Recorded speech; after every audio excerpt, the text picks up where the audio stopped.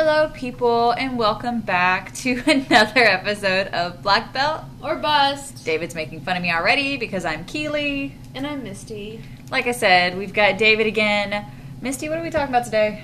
We are talking about EBI rule set. EBI rule set, what does that mean? White belts, you're going to hear it, get confused. Yes. Eddie Bravo, who is the creator of 10th Planet, has his own invitational tournament.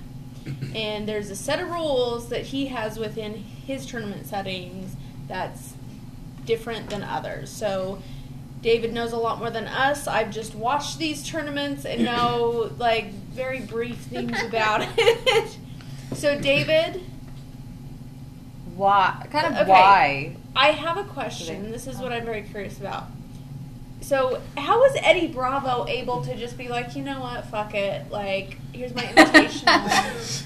Wasn't it like it was one of the first sub-onlys on the scene? There were other sub-only tournaments. You had sub-only tournaments that were actually in Virginia. I want to say it was Grappling United. I think that they might have been the first sub-only tournaments. Rose Gracie then, she actually had her own sub-only tournaments out in Cali, but then Eddie went ahead and then he really actually helped to kind of push it stronger to being more of a accepted format. So Eddie was able to actually get this done just because he's both right place, right time, and the right connections too. So you got to remember. Eddie was a purple belt when he got into commentating for King of the Cage back in the early 2000s. He got to actually commentate in Pride because, again, he's best friends with Joe Rogan, and he was teaching Joe Jiu-Jitsu too. He went ahead and he got to be he was in the ring truck for the UFC for a few years, telling the director which shots to actually look at for grappling. This way we could actually emphasize grappling and actually help show the general audience what was actually going on. Then he went to where he basically had the Howard Letterman role, and if you're a boxing aficionado, you know what I'm talking about, where basically he would actually give his educated opinion by ringside, what the score of the round actually is from his point of view. Then eventually he started coaching more and more UFC fighters. His most famous one right now is probably Tony Ferguson, who's also a black belt under him. He's coached a lot of different guys, so because of that, he got a level of notoriety. Also added within the BJJ format. He used to be an active competitor back in the Cali scene. That's why some people, they'll crap on him for him being all a no-gi, but you can look up matches of his online. He rolled and he won a lot with the gi on. Mm-hmm. So it's not that he does not know the gi, he just prefers no-gi though. Because originally he was making 10th Planet as basically a evolution of Brazilian Jiu-Jitsu for the purpose of mixed martial arts, because you had got a lot of people, like I talked about it in the former episode, where they come from using the gi a lot, and there's a heavy reliance on it because it just fits the formats of your normal gi tournaments. But again, for mixed martial arts, a lot of your moves that are very gi specific are pretty much worthless then. And that's how he actually made 10th Planet, just to try to actually evolve techniques for that. Some people, they didn't actually like that because, of course, they want to be essentially, saying, okay, you can't really actually evolve things. Who the hell were you? Mainly because you're not Brazilian, etc., etc., etc. Because that's how 10th Planet, somewhat being viewed as a separate style, actually happened. I don't view it as that. It's just another form of BJJ, and they just use different code words. If you go to any academy where people compete a lot, everyone has inside code words for specific moves. So Keely is really, really good at a certain, say, Darce choke setup. I may yell at her, hey, go for the Keely. The opponent and the coach may not know what it is, but, of course, the fighter knows what the hell it is. So, that's where a lot of their naming convention happen at, because you have people that actually freak out over it, but I'm like, no, fools. It's no different than, if you're watching college or, professional football, etc. The plays are the exact same, but how you actually code it so that the other team doesn't know what the hell you're calling. Yeah. You know, and there's an it's just gonna advantage to be that, different then. Yeah. especially for competitors. You don't want them to know exactly what you're going to do. I mean, as you're coaching someone and you tell them to go for it, you just gave the opponent the ability to be like, I know what that they're going for. Mm-hmm. So if you're able to either use your own terms or something like that, or phrases, like for example, one phrase I know, especially if I'm getting in a triangle, that Jessica started using because Rachel Casillas used it, was "Look to Jesus." Yeah. And so, to be able to posture up, and that's all she was talking about, is like, get your head up, posture up, start breaking the triangle itself down. And so just slang that makes the most sense to you is also going to relate to you better than maybe some other terms. Or if you, and it's not saying that if you don't go to a different gym and they say something and you ask, what does that mean? And you relate it back to something you did. Yeah, that's It's not to say that they're not going to tell you. And it's just, it's different at each gym. Yeah, plus you look, if you need to rename moves that it actually makes sense within your own mind so you can actually hit it faster, that's fine. Or even if you've renamed it for kids. Like, Misty, you've worked with the kids before and you've had to explain things differently and really simplify it or give it a catchy name so that kids remember it. Yeah. Well, yeah. So, no, I think it was 2015 whenever the first EBI actually happened because, funny enough, I was supposed to actually go to that tournament. You would. Because, no, because it was happening at the end of Worlds, and one of the promoters was there at Worlds, and I was talking to him, and he was offering me even free tickets. The problem was, though, I was taking like a red eye like at 3 a.m. to come back to the East Coast. So literally, that's the only reason why I did not go to the Orpheum and then going to like the first EBI. Like, I literally just happened to actually be there at Worlds. It was the end of Worlds. I think Boo Checha had won like his 7th or 6th world championship or like something, but like I was actually talking to him and I actually had free tickets, but again, I think it was like 9 or 10 o'clock, so I needed to actually go back, pack up like my geese, get a few hours of sleep, and then get up to try to actually make that 3 a.m. flight. So I was like, well, I would, but that's just not going to actually hurt. So he came up with the format for like this right here. For him and for some people, a lot of your Worlds matches, they can be extremely boring. So again, in general, competitors, if they can, they will actually play the rules, and it doesn't matter what the rule format is. This is why there really is no perfect rule set necessarily. Well, that's a lot. There's like one rule set to me that is actually perfect, but almost nobody ever actually uses it. If you want me to talk about that, we'll do it later on. But he went ahead and he came up with this format here because he wants to really highlight the importance and beauty of jiu-jitsu in terms of the submission, because that should be the number one goal. So he went back and forth in terms of rule sets, and then he came up with the EBI format where it's sub only, where you cannot actually win because of anything that's actually subjective. You will have people, and if you've ever actually competed, you'll argue because, okay, well, I don't really know why the referee gave this guy an advantage here, or blah, blah, blah, blah, blah. So with this, the referees are actually taken out. There is no potential ticky-tack thing. You can either win by sub, or you can win within the overtime rounds, in which case that can be by like escape, because jiu-jitsu in theory should be about escaping yourself from terrible positions too, not being within danger / getting the sub. So those are the 2 points he actually emphasized. So for the timed rounds, what is the normal time? Because especially for like IBJJF, if you think of timed rounds, how that's going to be altered due to rank. Do you have the same time round for everybody? Is it altered due to rank? Everyone gets the same time. It used to be 20 minutes, at least like in the original format, but then because I think it went from like an 8 for some of the tournaments, depending, it goes from an 8-man bracket to a 16-man bracket. So because of that, they went to the 10-minute format instead, which is smart, because again, the more competitors that you actually have, then of course then the difference in terms of time. Well, and also the less time you have, the more you have to work, because you don't have enough time to be able to kind of make up for it later.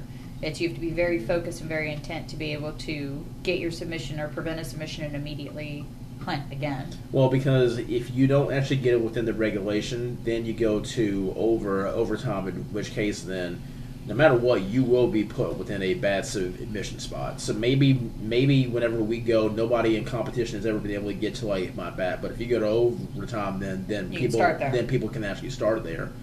In which case, then that can be rough then. So, what are the overtime positions that you can start in, and the rules going into overtime? How do you decide who's going to start in the kind of more dominant position? Mm-hmm.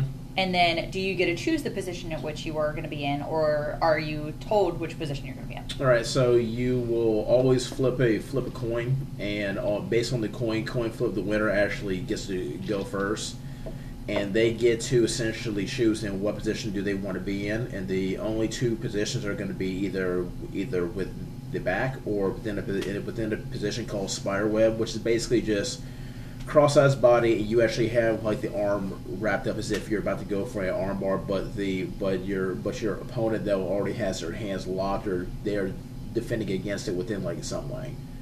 So then from like that point onward, it's the fastest to the sub or the fastest to escape. So you basically have two clocks going.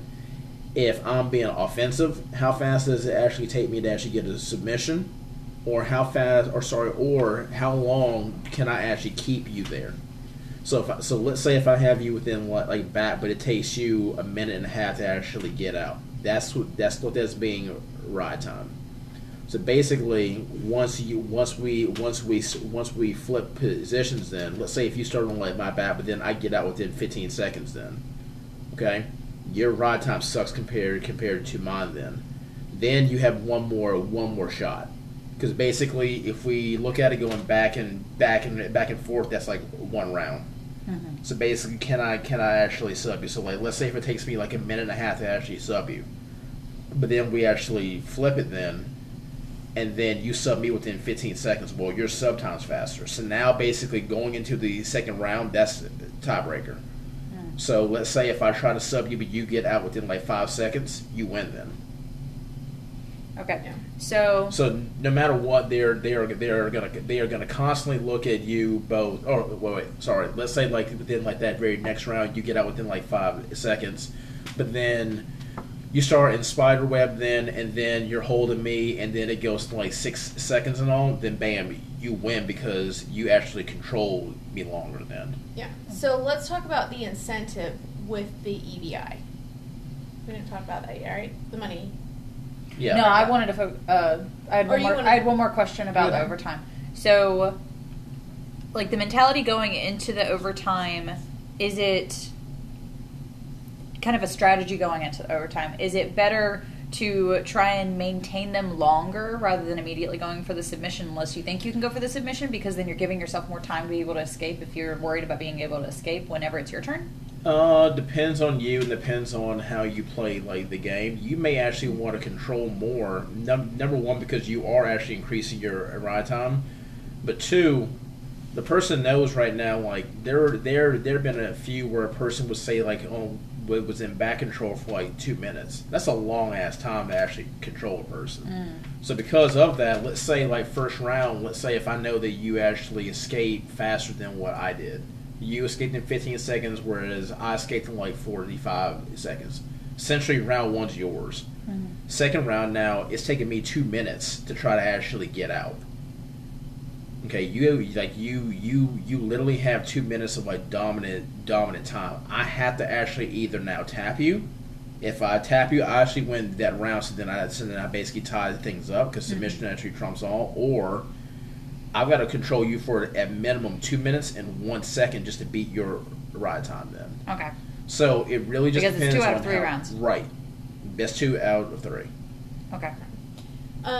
So I brought up the incentive because the winner of the EBI gets money. And how much is it again?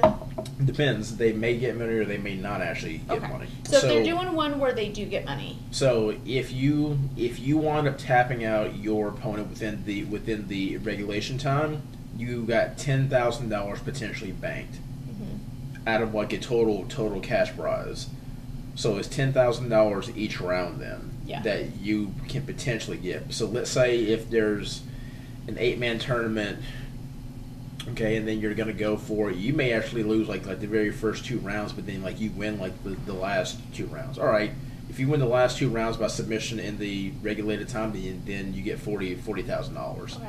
You know, versus if you're going to tap out everybody, then you get the accumulated pot. So it is a all or nothing. There is no, well, we have show money and all that. You go in there, you know, you have to get a sub to actually get paid. And even then, you have to win it to actually get paid. Yeah. Okay, so it's based off of how many subs are in that group or Yes. in that bracket. Yes. Okay. Because that was one thing I found interesting about it. And I think I like watching EBI more so than other tournaments because, one, you know, they have that incentive. So they're going for the sub. They're submission hunting, basically what we talked about last night. So it is more entertaining to watch. It's interesting to watch. What Yeah. makes submission only just so like how you're talking about? Pretty much you're saying it's attractive. Yeah. Why is it so attractive compared to other high-end sport jiu-jitsu? Multiple reasons. One, some people, they just like to actually crap on something that's already established in format. You do have that camp. They want to argue me. I literally watch all formats of tournaments. I don't really care. So you're going to lose this argument. So you have that. But one of the better things about it is that, again, and you've actually had this. All right, I'm a Alliance black belt.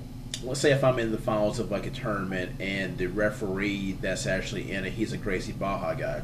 Traditionally, Gracie Baja and Alliance have been big time rivals. Even though Alliance has been the big time winner over like the last few years here. But if there's a Gracie Baja ref, he may be hard as to when he actually awards me points. But then I'm going up against somebody that's also from Gracie Baja, and then he'll wind up giving out points, advantages, etc. quick because in some tournament circuits, you don't really have necessarily outstanding people that will actually call things fairly, and there's no real review board to look at to look at how referees are.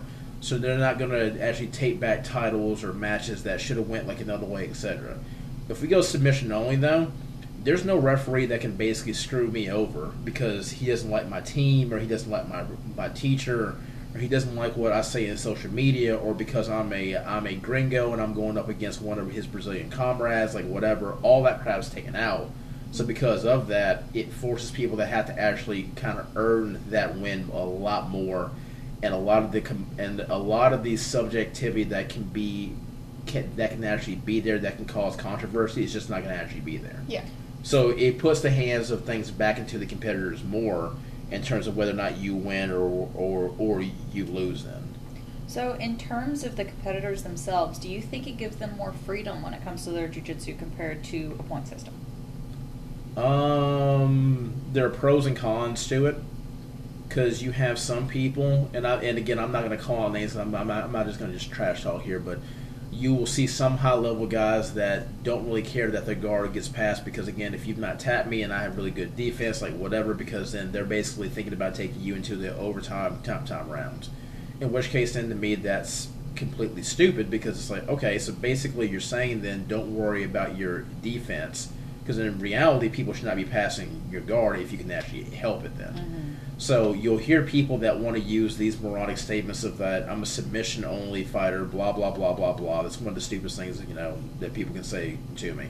Because sometimes a lot of the people that want to say that crap, again, in terms of their ability to keep their guard, it sucks. Mm-hmm. Their ability to do takedowns, it sucks. Because, again, if I know then that a takedown will not put me within 2 points, put me down by like 2 points, I may not care about getting taken down. Mm-hmm. Or I may just choose just to actually just sit. Well, if you really want to look at, this goes back to like the whole mixed martial arts thing too. If you're not worrying about your takedowns because you do submission only, and you can look it up online. People from blue belt through black belt even will at times talk about how, oh yeah, my takedown game sucks. It doesn't really matter. I'll just sit. All right, well, and then you want to go and you want to do mixed martial arts. Mm-hmm. So are you going to get a person down by hoping like a prayer or what then? Yeah. So it depends now on how you want to actually play that format. Because some people, they get heavily into that format. Okay, that's fine, but are you doing that then at the expense of you making yourself as complete of a grappler as you actually can be? Yeah. Well, that, and especially hearing like white belt, early blue belt, whenever they really kind of shit on the point system, a lot of time it's like, okay, do you understand what the point of the point system is? Do you understand like how to get a dominant position and maintain a dominant position, and how to get there, how to transition? And a lot of the times it's they just want to roll without an intention. Yeah, but again, the problem is, though, they roll and then they get their asses kicked because they can't keep their guard at all. Yeah. And people are all over them. And then it's like, okay, and then sometimes they say, well, he didn't actually sub me. Well, if I can get knee on belly, get your back, go to mount, etc., that means I can also punch the ever-living piss out of you whenever I actually want to. Like, that's the original thing for the rules, though. Yeah. Or sorry, for like the for how points are actually scored. It's basically positions where you can do the most damage by punching a person. And, you know, David, talking about that, because these are things that John Danaher talks about. And there is an episode where he was on one of Joe Rogan's podcasts, and he talks about why, you know, the point system and these different like attacks and the purpose and intent of them. So I think a lot about Gordon Ryan, obviously, because he's, you know, one of the best grapplers in the world, no-gi grapplers, and he can do all rule sets no problem, because he has a basic understanding of the fundamentals of jiu-jitsu and applying them in his competition. But also pay attention when a lot of them are posting on social media, they talk, like, so many people have the misconception that, oh, if you're going to be sub-only, you're the attacker all the time. But then whenever you look at how some of these people are training, they're like, actually, no, I'm getting tapped this many times. We were having that conversation earlier where it's like you're getting tapped like 15, 20 times a week. Because you have to put yourself in a bad position. You have to put yourself in the worst. Yeah. But, so again, there's a lot of counterpoint, because remember this too. The EBI rule set is one variation on the submission-only format. Not all orgs that use a submission-only format use the EBI overtime rule. So if you look at, like, say, Fight to Win, they do a submission-only format for both gi and like no gi, but if you don't actually get the tap within like that 10 minutes, then you have 3 judges, then that basically render a decision then. And these are people that normally actually rotate around and they actually go everywhere, so then there's a lot less bias, and they to me, I can rarely say that I've actually disagreed with the judges. Most times I'm actually with them though. Yeah, and it makes me think of Submission Hunter, the super fight program that I did for a little bit, and it would be you have your time limit submission only. If you didn't get the submission, it was just a draw. Yeah, and you also have that. So like Metamorphs actually did that. I think Polaris did that for a time, but I think that they went back and forth between using judges, etc. So again, there is no one submission-only format. Like, for me, my personal favorite format, and I'm not seeing this, since then. If you can hunt down the old DVD, that's fine. Look up the 2004 Gracie Pro-Am Invitational. I believe that was the name of it. I have the DVD, though. But the rules were essentially this. No time limit, submission only, or the first to 12 points. And you're using the traditional IBJJF scoring system now. So if you really want to be lazy and you don't want to actually defend takedowns, get good at takedowns, you don't care about your guard getting past, etc., points are actually racking up, and if you get to 12, you lose. Yeah. And that is probably the most exciting tournament that I ever actually saw. The longest match was like a 28-minute match. I think it was like with Henry Gracie and Cassio Wernick, and that was a great matchup there. This is after like Henry and Hiron, not too long after they got their black belts. But if you go back and then if you actually watch that one though, again, first to 12 or sub. So there was no being boring, because again there is no time limit. You got to keep working. So if you want to be super slow for like an hour, okay, but let's see what your gas tank is. Otherwise, if a person's taking you down and then letting you get back up, then they're just scoring up points now. So it makes you have to be aggressive then. Oh, that's interesting. We'll have to do And then I've seen some local tournaments where they've done no time limit, because I've done one Kakuta in Alpharetta, Georgia. Yeah. And the first time doing that, my very first match ever was like 15 and a half minutes. and that was rough. Yeah, but again, when there's no points, then you're just kind of there, and things can actually happen. And then, you know, again, people love the submission only, and they want no time limits. But at times, it's like, okay, if you're inside control, and then you're just desperately trying to actually keep your arms and keep your frame in, and you're not moving, you're basically stiff as if you're dead. Mm-hmm. If I'm a paying audience, that's just boring. So if I'm a promoter, I don't want to actually hear it. And I don't want to hear about how it's the most pure rule set, blah, blah, blah, blah, blah. If it's in the street, someone will then come and then kick you like in the head because you're basically just sitting there doing absolutely nothing. Mm-hmm. If you know, though, that by you actually sitting there, even though it's no time limit, they're racking up points, and then they can win based on like what the point accumulation is. That makes you have to actually move faster, so you can't hang out then. Exactly. So then it makes it a more exciting tournament format. That's my personal favorite rule set. Well, and then sometimes the no time limit, it's a blessing and a curse. And in terms of a curse, especially when people don't have a lot of experience, they can go for a really long time where it's just a mess. It is. It's just a hot mess. Especially, I remember seeing one over Facebook Live. I was keeping up with it. It was like a local in-house tournament, and they had a white belt match that was going for almost an hour, and it was just a mess. Yeah. That's it can. Kudos to the girls for getting through it. Yeah. But it was a hot mess. Long match. Yeah, but again, if you then have 10 other women that are also in that division, you just went a full hour. So or you still it one actually won. Yeah. So that's why, again, there really is no perfect rule set necessarily, because I mean, even the rule set that I personally like, other people, they may not like that. That's fine though. You know, that's why you have the varying rule set, but there really is no perfect rule set. But for me personally, that's my favorite rule set because, again, and if you guys want, I'll show you guys like the DVD later on though. But like again, there literally is not a boring match anywhere. Yeah. And it's like, especially since you're a coach and instructor, you're able to see a rule set more objectively than subjectively. Like for us as competitors, people prefer the rule set that they're the best at or that they can exploit the most, because a good competitor may not be a great athlete across different platforms or across different rule sets, but a good competitor for a certain rule set can exploit the rule set in order to win. So they're winning because they know the rule set, and it's not even like doing the bare minimum to either get the most points. But I mean, if you know how to work it so that you win by an advantage each time, and you're expending the least amount of energy, then you're smart in terms of that competition because you know how to work the system. Yeah. Well, also because people, again, they become specialists. Yeah. So because I become a specialist at like a certain rule set, because again, I'll take the EBI format, okay? There have been matches, and again, I talked to you guys off air in regards to them, but you can go ahead and you can actually look at them, but there are definitely matches where people were like, I can't pass this guy's guard, or oh my god, these submissions are just coming on like crazy.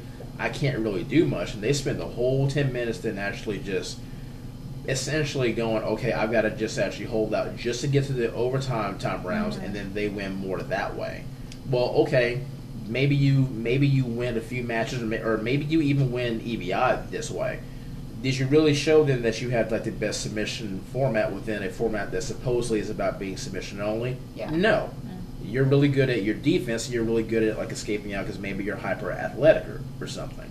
So again, even whenever that actually happens, and that's happened at times where you watch matches with men and women, and you're like, okay, the one person's trying to really go for subs, the other person's not really doing crap, and then the person that was hunting for the subs that was tired, and now they go into the overtime rounds, and then their escape time's less, and they lose them.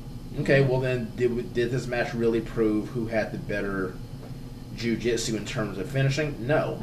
But, you know, again, you'll still have people that want to talk and downplay quote-unquote points tournaments. Now, I don't even know what the hell a damn points tournament is. Because to me, if you actually say points tournament, it means, okay, the only way to win is actually by points. And it's not. Yeah. And the sub trumps all. Yeah, and the people that really want to, even though some of you were actually getting into the game and then you did not get the pleasure of watching them compete when they were going out, the two that are pretty much universally looked at as being the greatest of like all time is Hendrik Gracie and Marcelo Garcia. These guys won in the IBJJF in the gi with a very high submission percentage win rate, and then they won in like no gi as well with a very high submission rate. In fact, I think Hodger might be the only guy in the IBJJF Worlds because no gi Worlds came around I think after he was done, but he won the IBJJF Worlds by tapping out everybody in his division plus the absolute, and then ADCC he did the exact same thing. He's the only one that I can actually think of that's literally done the exact same thing in terms of tapping out everybody. So these are tournaments that actually have that have points where people can actually exploit them for little ticky-tack advantages, etc. And he went out and he still tapped everybody. So when people want to crap on, oh well, this one has points and blah blah blah blah blah. Okay, well then never ever talk about Hodger, Marcelo, etc. Because unlike you, they didn't really give a damn, and they just went out to win. Yeah. And their only focus was really on getting like a sub. If they happen to win by points, fine, but more often than not, they're putting on so much pressure as they're racking up points to where they were tapping out people. Yeah. So I have a question because when we watched the one from a few weeks ago, the female 125, and it was that was Patty. That was the one where with Blanchfield won it. What year was that? That was a couple years ago. That was like 2 years ago, maybe. Yeah. Maybe 2017? Maybe 2018. 2017, 2018? 2017, yeah, 2018, I think. It was Silver Fox won. Yeah. Yeah, because I think that was like the first EBI tournament. Yeah, because we were watching Overtime with Petty Fontes. Yeah. But watching her in that EBI, which I think was her first one, that was before she did the 115, she had just come out of IBJJF, off of an IBJJF tournament. So just having to transition, I had already seen her do the 115 prior to this one, even though this one was first. And because she had done the EBI, then going into the 115, there was it was like she was able to adapt to that new rule set. It was like she understood we're hunting for submissions rather than IBJJF. It was points because she dominated that match. She lost it, but she dominated the entire time. But points didn't matter. Yep, because she was very positional. She was, but I mean, because she went up against I think the girl's actually a brown belt now, but she was a blue belt back then, or I think she was a blue belt that was like 10th planet, maybe a purple though. Yeah, but because they were really hyping her up and all that mess. That's why like commentators that are not affiliated with like like the teams and all, but whatever. That's another story for another day. But in that match, she had really good escaping, but Patty was just actually beating her. So if it's just a straight match and we're looking at that, Patty would have actually won that. Yeah. Where Patty got caught was within overtime, because that's where I think she got Patty within an arm bar. She did. It was the last round. She got the submission on Patty in the last round, and then escaped before Patty could submit her. But she won 2 of the 3. Right, and mind you, this is not me complaining, because no matter what the rule set is, whenever you sign up for like a rule set, don't bitch about it. Yeah. You actually had time within regulation to actually get like a tap. So if it goes to a judge's score, or it goes to like this, that, or the other, you could have actually gotten potentially screwed. Yes, but the reality is though, you should have been trying to actually get the submission finished, because there's a lot of men and women, and you can look at it, where they will literally try to do a little ticky-tack thing to get barely ahead, and then they'll want to actually hold on. Well, again, you're now putting the life of your ability to win this tournament in somebody else's hands versus you going for the sub, so you actually have full control over it. Yeah. So again, was she able to actually really beat Patty in terms of just straight one-on-one whenever we both start standing? No. Patty actually won. But for the rules of that tournament, once they went to the overtime time rounds, and for back control and spider web and all, she wound up actually getting it. So kudos actually to her. So that's why it's like, this is what some black belts don't actually really like about it, in terms of, well, I'm going to basically start within a bad position that you didn't actually earn. And again, my own personal counter argument is, I get that. I get where some people, they can look at that as being BS, but here's the reality. This is what the rules of the tournament are. If you don't really want to do it, and you still want to do this tournament because maybe you want to get money, make sure then that you actually get the submission. Then. Yeah, Otherwise, don't get to the overtime. Otherwise, don't whine about it. It's just understanding the rules and respecting those rules. But the reason I bring that up is because I've seen that her Patty compete in 115, and just she's a beast. She's going for her sub. So it was, I think, so people who are new to competing or new to actually watching bigger tournaments can see how this can change, or you see different competitors on different stages or in different situations. And also, like, as you're developing as a competitor or just getting interested in competitions, try a couple of different formats. Don't be like, I'm this kind of person. Well, how do you know if you've never tried something else? Yeah. So just try a whole bunch of different things, because competition is competition is competition. And then just make sure you're training for whatever competition you're going in. Yeah. So, right, this is gonna be a small rant too. Don't be small. one. No. But I mean, like, this is just for whatever tournament that you're gonna actually do. Do not be one of these complete idiots that does not actually read the damn rules. Yeah. Okay. Now, if they change the rules day of because you were late to like the rules meeting, that's like one thing. But Yeah. like, I will always remember, I went to one of the Atlanta Opens, and this blue belt chick, she got disqualified because she knee barred somebody, and they couldn't actually figure out why. And I'm sitting here and I'm having to explain to her mom. I'm like, well, you know, knee bar is not legal until you're a brown belt, and they're under the IBJJF circuit format. And then she goes, "Oh, well, we didn't really know because we mainly just do Naga." Okay, we live right now in 2020. You have a damn iPhone, you have a Galaxy, you have Samsung, all this crap. Instead of you looking up like the newest filters that you can put on Instagram and like TikTok, take 5 freaking minutes to actually look at what the damn rule set is, because it's not that hard. Like, it really is, truly, it's not that hard. That Just are like, don't Google it wait till and see day it. of to be like, oh, how do I win? Yeah. Like, some people are like, oh, I'm just going to go out and compete. And then you tell them, like, okay, like, you're playing the points. And in their mind, they're on submission. Yeah.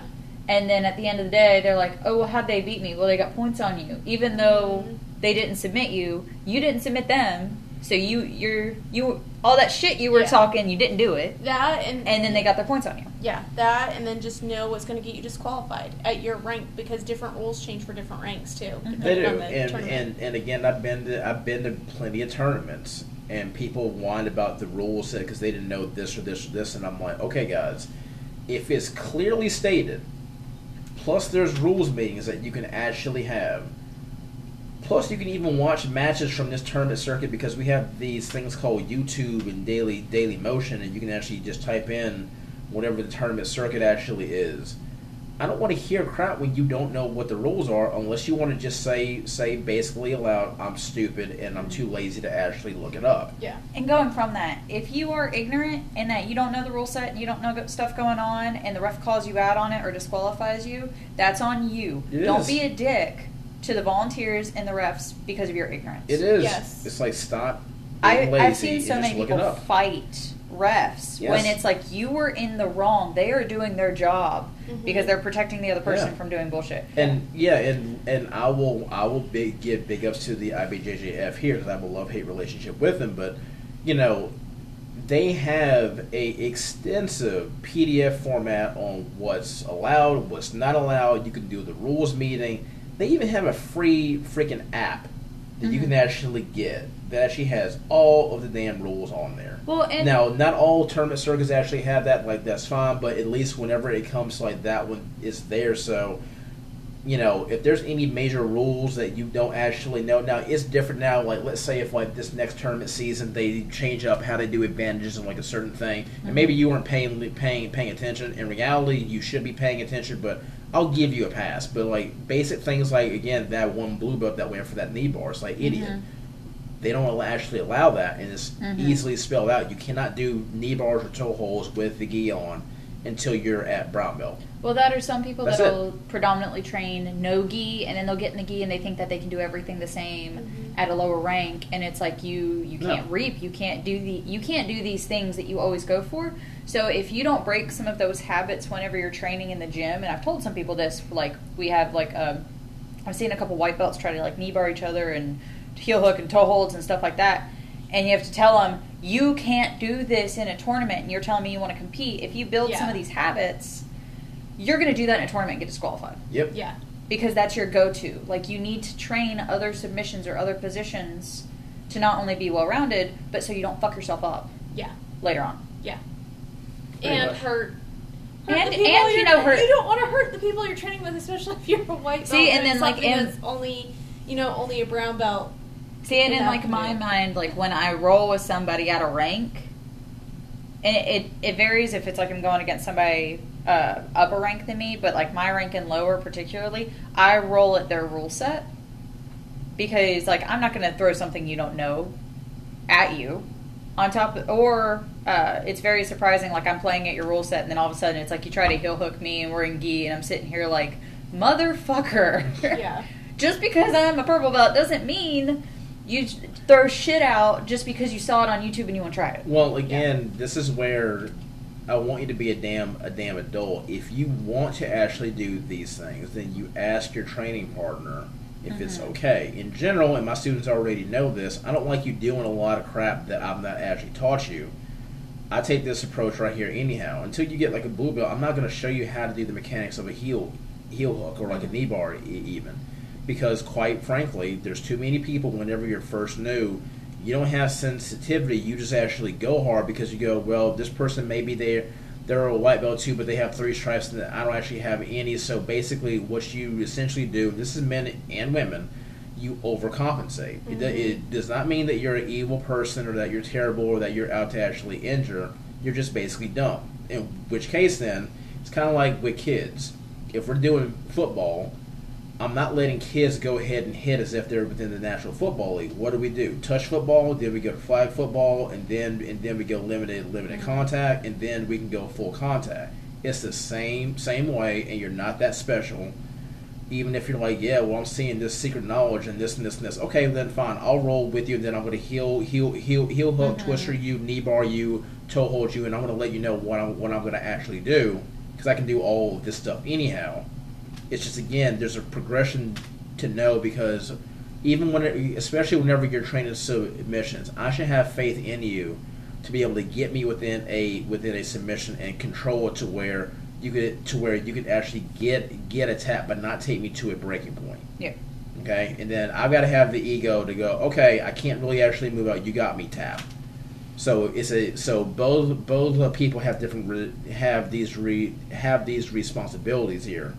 But again, and people know whenever my guys are actually rolling, because we got like one guy, he started within Lucha Libre, and he's already good at toe holds, knee bars, etc. He's a blue belt, and then I say, all right, look, there are people that want to do their leg lock game with him. Go ahead and actually make sure that it's cool on like both ends and do it, and then he will do the stuff on me, and I will do that to him all the time too. But he knows, brand new white belts, I'm not going to go ahead and knee bar the ever loving crap out of them and like calf slice like all of this crap here, because again, they don't know what they're doing.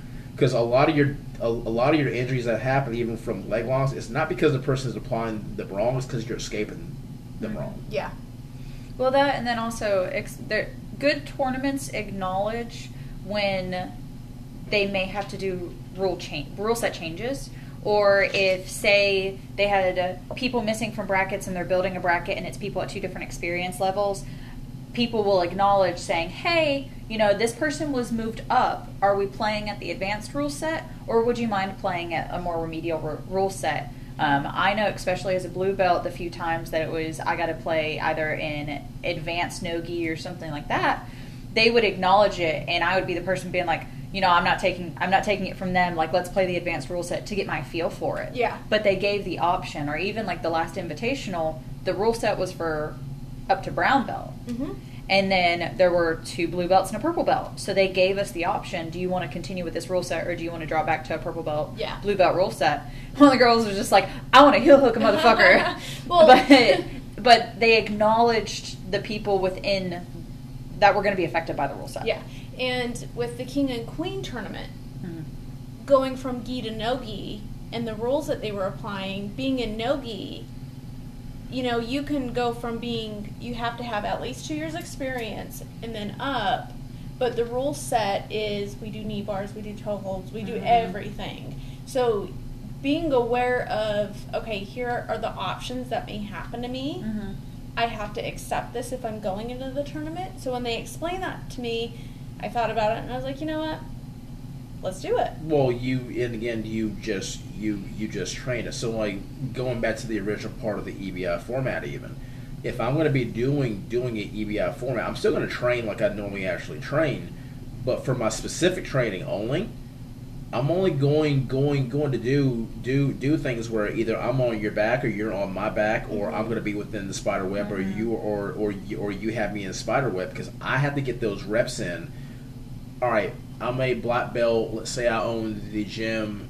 I've been top dog for a long time, so even my top guys, maybe they have a hard time getting me in these positions because I basically built their game, so I know how to actually counter them. Okay, fine. So in a real life situation where I really have got to actively fight, nobody maybe has gotten on my back in like 8 or 9 years. Well, if we go to overtime, it doesn't matter. Now someone will definitely be on like my back. It doesn't mean that I don't know how to do the escapes and all, but the timing, the transitions, etc., I may not actually have that. So if I'm not training that, I'm not going to be anywhere near as sharp then. Mm-hmm. So that's where a guy that maybe I should in most formats beat may actually catch me simply because I'm a half beat behind them. Yeah, because I'm not training that way. Yeah. But yeah, it comes down to just training for those things, which brings us to other points that we're making on other episodes, like training for certain rule sets and for certain competitions. And acknowledging the rule sets in order to understand the game that you're going to play. Yeah. Like you just have to respect it. If you want to sign up to do this, make sure you understand what you're allowed to do and what you're not allowed to do. And then don't bitch about it when you do something wrong, if somebody who knows the rule set better than you gets you with it. Yep. That's just how it is. That's competing. So, do you have anything else you want to ask or add? I'm good. Good? All right. Well, we're going to wrap this up. Appreciate everybody for listening. Enjoy. Check you out, Nika. The words. Next episode.